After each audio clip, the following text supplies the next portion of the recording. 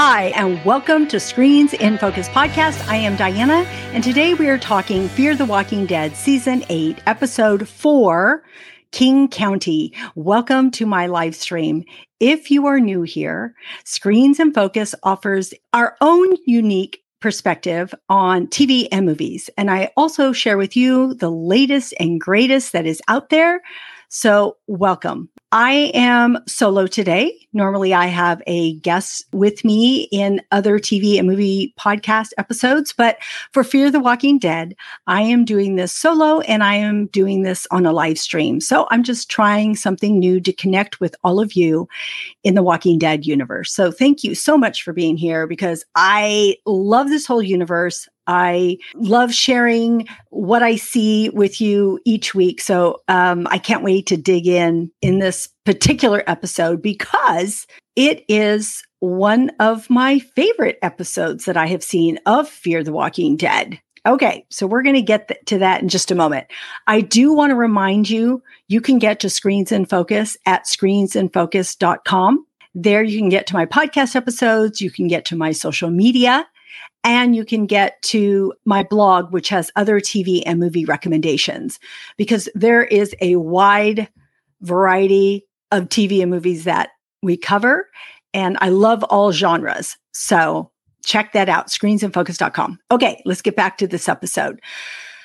Man, so I was really liking this episode a lot. So it got me to thinking of the question of the day as to what is your favorite episode of Fear the Walking Dead?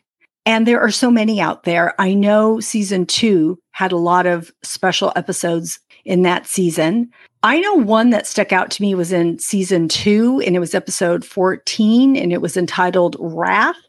And that was with Travis when he found out about his son, Chris. Whoa, that was a crazy, intense episode. And so I really enjoyed that episode. I also enjoy the episodes that highlight John Dory because he is one of my favorite characters on Fear the Walking Dead. There are so many. So I would love to know what yours is because we had Nick, we had Alicia, Madison, June, Luciana, Daniel. Oh, there's that episode 100 with Daniel. So there's so many. I would love to know what your favorite episode of Fear the Walking Dead is. So you can put it in the comments, whether you're on Facebook or YouTube or on any of our social media links. Again, you can get there to screensinfocus.com. All right, because I would love to know what your favorite episode of Fear the Walking Dead is. Okay, so let's dig into this one, King County. Okay, I was really looking forward to this episode, and I was not disappointed. I really wanted to revisit King County. So I was really happy when we saw Morgan. It just cut to the chase. Morgan was there. And he walks up to the steps of his old home. And of course, we see it overgrown. Time has passed. And he puts his foot up on that step. And when he did that, I was there with Morgan. I felt the weight of that moment with him. I think I felt the weight of the moment because I have a childhood home and I know what that home represents to me. I know all the memories that I have, my parents, my siblings, my friends, things that I learned as I lived on that house down the street, growing up, meeting my husband, having my children, their childhood there. Oh my gosh, a house contains so many memories and can mean so much and hold so much. And I felt that all of that was going through my head, how my house impacted me when he stepped on that step to go up to that doorway. Because it started off in that manner and that was my experience, I think that's why I really connected with this episode. Plus, it was from The Walking Dead season 1, episode 1, and related to Rick and Morgan's beginning. So I also think that was another reason that I was so impacted. And I'm so sure so many of you were impacted in the same way. So he arrives at the house and he can't seem to open the door, and he hears his son's voice in his head, and he goes running out, or he goes running down the street, and he had passed by some walkers eating a skunk. And of course, he gets his weapon and starts stabbing him. And did you see him? That first jump, he like hopped and jumped down on it. I was totally impressed with Lenny James. I'm thinking, wow, that is impressive. You are keeping up with your skills. I loved it. He's not a young guy. He's not old, but he's not a young guy either. So I was impressed with the training he must have done to be able to do that scene, both emotionally and physically. And so then, of course, he kills all those walkers that are there and gets that skunk smell on him. He has the surprise discovery of seeing Grace and Mo there. And so he meets up with them. And that was an emotional reunion for them. I think there was some bonding between all of them and some apologies. And I thought that was a really good moment for them to reconnect. And of course, we learn more about Mo, and she tells them about Daniel being one of the people to help her get out. Madison's friend Daniel, they're like, Daniel? What do you mean, Daniel? Oh, yeah, he's still alive. So they learn that. They learn about his mission, and they're thinking, oh, great, another ally. We can all work together. So that will be their goal. But right now, Morgan has his own goal, his own goal of putting Dwayne to rest. Sherry and Dwight arrive on the scene. And we learn that they are aligned with Padre for now because under duress, it's not what they want to do, but it's what they need to do because they have their son, Finch, to take care of and to be concerned about. And at first, I didn't like that part. I thought, what? What do you mean you guys are on two opposite sides here?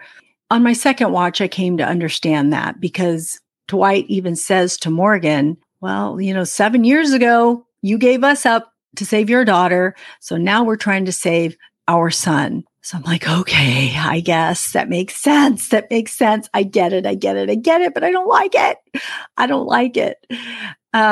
So of course, that added to the dynamic of the whole episode, right? Seeing them on two different sides, both trying to save, protect their family.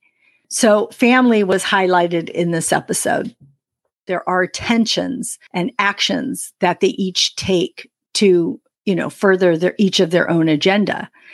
And, we see that Dwight and Sherry, have to work with these other Padre people because, of course, Shrike is radioing them to say, oh, if you found him. Shrike believes that Morgan is out to form an army, get some guns, rally up some people. And so that is why she has sent Dwight and Sherry to find him and to retrieve him. But that's not what he's there for. He's there to face, redemption and this guilt that he has for not putting Dwayne to rest. And that's his goal because he cannot move forward. He cannot move on with his new family, with Mo and with Grace until he does this. So, there's this mission that he needs to accomplish and this emotional weight to it. And there's just a struggle. It's just a big struggle for him to do this. I can't even imagine what that would be like. I tried to put myself in that position too. I have sons. If something like this ever happened, I would be in the same boat as Morgan. I don't know that I could do it. I really don't know that I could. It would be a hard situation to be in. I may be jumping the gun, but I'm thinking that it would take someone like Mo to do it for, which ends up being the perfect scenario for him. But I did want to bring up that, Morgan has this struggle and this guilt that he feels. And we've seen Morgan's from the very beginning, and we've seen his journey through The Walking Dead and now Fear the Walking Dead. And we've seen the exploration of his past and him writing clear, the writings on the wall and what that means. And he explains that to Mo, what that means. It means killing everybody, killing everything. But what's interesting, and I want to share with you, is that we have been watching The Walking Dead, marathoning it ourselves. Just taking it kind of slow, watching a few episodes, my husband and I, when we can. Well, on Saturday night, isn't it just fitting? We didn't plan this. It just happened. We happened to be on the episode where Morgan meets Eastman. So he had just been on a killing spree. he meets Eastman, and then he realizes that all life is precious and he stops killing. So I thought it was such a perfect episode to watch right before we watch Sunday night, this episode on Fear the Walking Dead, because we were able to see part of his journey again. We were reminded of what he's been through. Again, I think that was why this episode was so emotional for me. So I thought that was just perfect timing that we were able to see that episode. Also, this whole apocalyptic journey really changes you, shifts you. You become either resilient or you kind of give up and do things maybe you wouldn't want to do in it. You make decisions. There's so many things that happen when you're faced with something so huge and catastrophic. But I also want to say that you, as a young person like Mo, you learn so much and you become so much more aware and become so much more insightful. So I just thought it was interesting that we also see Mo in this episode and how much she has grown and learns and how much she is able to push Morgan in the right direction and to tell him things that she sees and understands. And I think at the beginning, he tells her something, man, you're wise beyond your years. And she is. An apocalypse will do that to you. It has to do that, right? Because you can't be a regular child. I just think we saw the importance of family and rediscovery in this episode and a sense of belonging. And we see that with Mo. And we see that as she looks through that picture book of Morgan and his family. And she asks him about it. And she asks him about the skunk smell and how he knew that tomato soup would mask that smell. And I love that part of it. I love what he shared with her in the story about Dwayne and his dog. I don't know. There was something just very sweet about that moment. Again, I'm getting ahead of myself, but there is a moment where she asks him, do you think that we will ever be there again? Do you think it'll ever be like that again? I thought, you're in an apocalypse. How are you ever going to get there again? But I appreciated Morgan's response to that. He was very hopeful. And he said, yeah, maybe we can make it better. Let's hope so, Morgan. I love that train of thought. Okay. So we also saw parallels between Padre and Sanctuary because Dwight and Sherry bring that up because they are tired of being controlled. They were controlled at the Sanctuary. They're controlled by Padre. They just want their son. They just want to be together. I just want that for them. It's crazy living in this world where people are always controlling how you're going to live your life. So I can understand, though, that they want to protect their kid. And right now, it's just moment by moment. How do we protect our child today? Let's get through this and figure out the next day. But I love that Dwight tells Sherry, do you really want our son to know that we protected him by hurting, harming, killing someone else? I don't think so. And I thought that was a great line. And I love that Dwight said it. And I love that he credits Finch, his son, for wanting that same thing. So I thought that was really cool. So I really liked that. Okay, there was a lot of symbolism in this episode. Again, we saw the skunk and the smell. And that skunk was being eaten by zombies and the smell that Morgan had on him. And I felt like it carried the symbolism of decay and destruction. And that is caused by this zombie apocalypse. And it represents the harsh realities of the world that they live in. And we also see, of course, Morgan's struggle to kill Dwayne and that, to kill these walkers representing his son symbolizes this unresolved guilt that he has and the trauma for not being able to do so. And because he can't move on, he can't take care of his family now. And the only way he can take care of his family now is to deal with his past, which is what he is trying to do because he needs that sense of purpose and he needs that closure. Okay.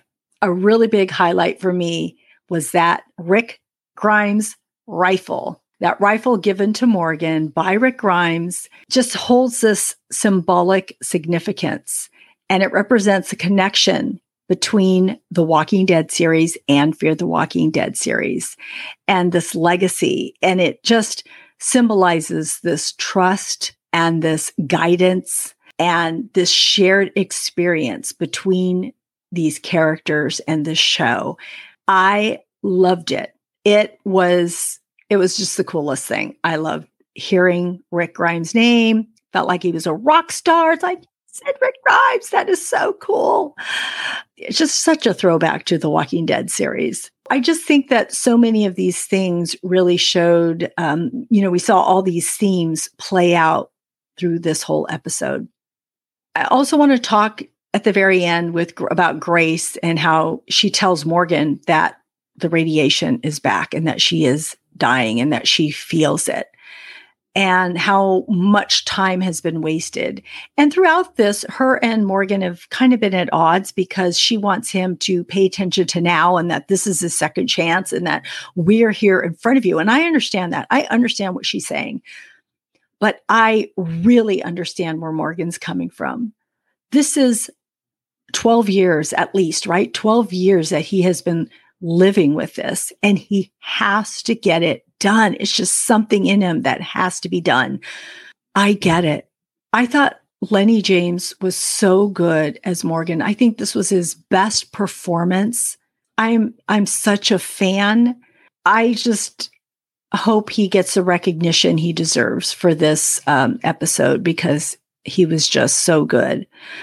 I do want to say toward the end when Morgan and Grace are talking about the future, because now they saved Mo, and we did see the moment where Morgan had to finally kill Dwayne and to save Mo, to save her, and realize where he had put Dwayne in the attic because he was in such a blur during all of this.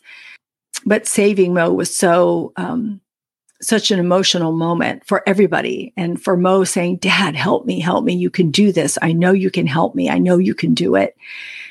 And, every time he pointed that gun previous to going in that house, he kept seeing Jenny all over the place. That's all he could see. And he just kept having such a struggle. But finally, he was able to do it because he knew if he didn't, he wouldn't save his daughter, Mo.